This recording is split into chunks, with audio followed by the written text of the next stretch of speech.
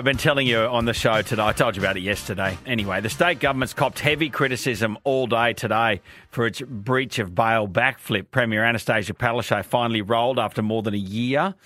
Oh, so all of us were talking about it.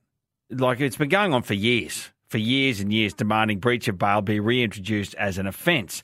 The problem for the government was it was an offence under the Newman government. This government took it away via ideology. And then they've had to bring it back. You know the story. Anyway, one of the people who've been fighting for the laws to change for years is Brett Beasley, the dad of the late Jack Beasley, who was tragically killed in a violent attack on December 13, 2019. He's on the line. How are you, Brett? Thanks for your time again on Brisbane Live. G'day, Brenny. Thanks for having me on, mate. No worries, mate. Breach of bail. People have been calling for this to come back for a long time. Minister after minister after minister ridiculed it and said the stats showed it didn't work. And here you go. Were you surprised yesterday, Brett? Mate, I was. So was I. Surprised that, I didn't think it was going to happen. And we've been advocating, Belinda and myself, for so long now. And it's something that we strongly agreed on and needed to have it, and it should have never been taken away, Brenny, because I tell you now, if this law had stayed in back when it got squashed back in 2015, I'm not sure, but I do believe that some of these victims, including my son, would still be with us today. I know, and that's the tragedy of it, because, like, time and again, you know, there's youth crime, stolen cars. What happened to your son? What happened to the Alexandra Hills couple? That's right. What happened at North Lakes? We always find out later that the offenders were on bail. And that's correct. And we lack the ability, Brett, as a media, to be able to cover court cases because of the protection of the, you know, I just don't think there's enough information for us. You know what I mean?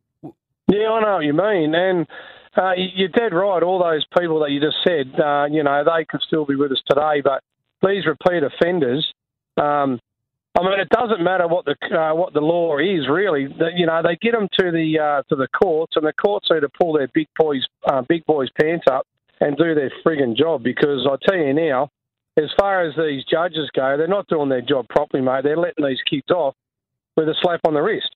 I mean, this breach of bail, it'll be an absolute joke unless the law comes down like a ton of bricks on these kids, and I don't believe it's going to happen. I mean, we need to remove the detention as a last resort, Brandy. Yeah. I mean, what I agree. First, second and third resorts?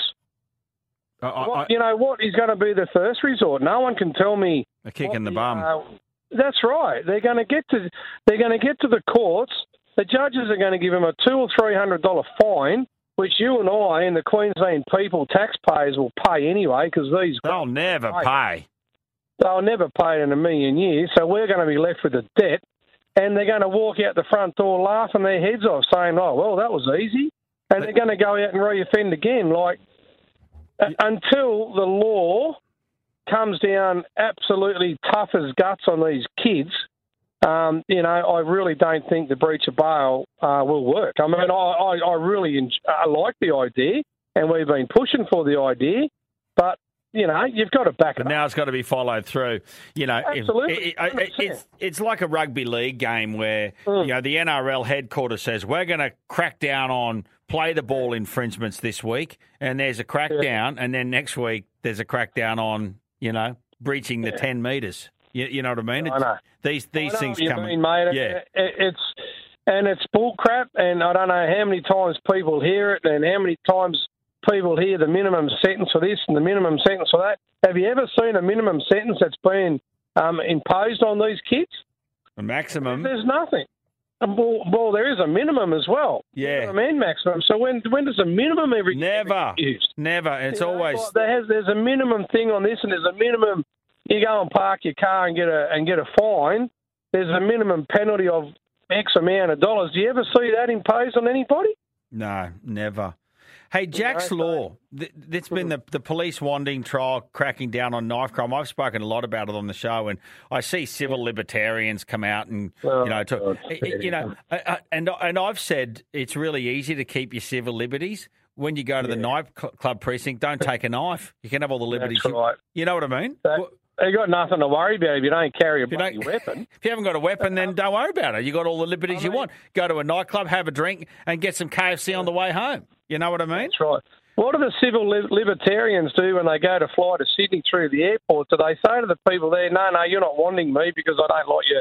You're not going to want me. Exactly. You know, you got to get on an aeroplane, so you need to, you go through a scanning system and you get wanted to get on an aeroplane, but, they carry on about, anyway. What are the civil, Brett, what do the civil libertarians do when one of their kids gets stabbed at a nightclub? Who do they ring? That's right. The cops. Yeah, or someone they know, their sister's kid or their, their niece or nephew or whatever, and then it'll be a complete different story, Brenny, but, Jack's law is it's been delayed?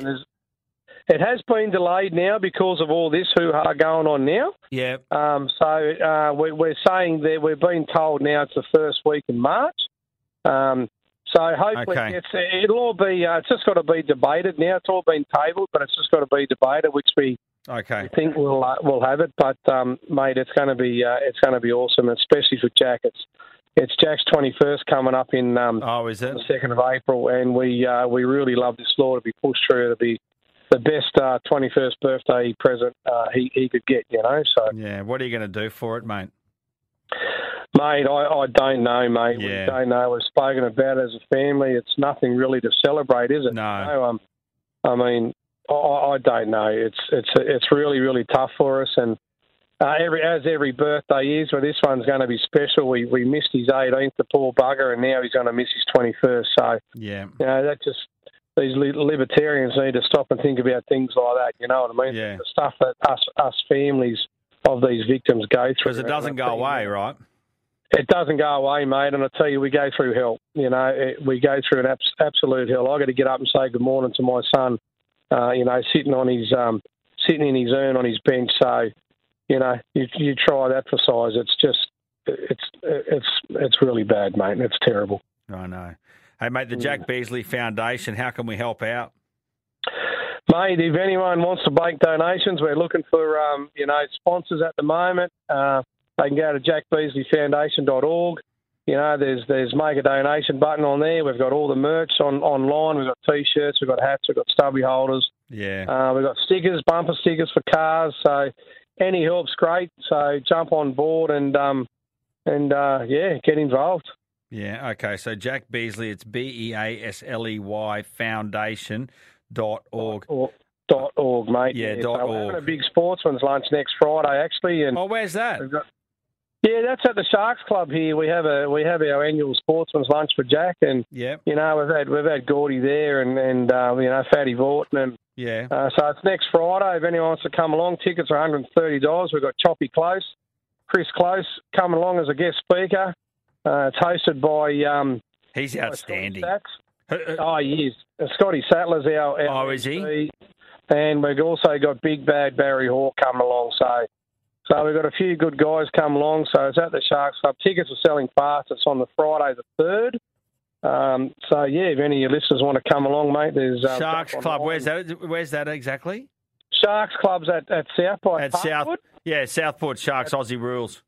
Yes, that's the one, mate. Yeah, that's the one there. So did the rugby league identity Chris Close need special permission to speak at an Aussie Rules club? He did, the big unit. He's a big hooer, and I tell you now, he's a great man, Chris. I've been speaking a lot to Choppy, and he's really on board with us, and it's going to be fantastic to meet him. He's a great man. But as like Gordon Tallis and Fatty was last year, and we've had Trevor Gilmeister and Matty Rogers. We get a lot of the big names there, and it's a great show and a great 3 hours. You have 2-course meal and all the beer and wine you can drink for a few hours. So it's a thousand BS stories. What better afternoon could you have? That's exactly right. You know what these footballers are like, Brady. Okay. Hey, Brett, you've made me really sad, mate, telling me about that urn.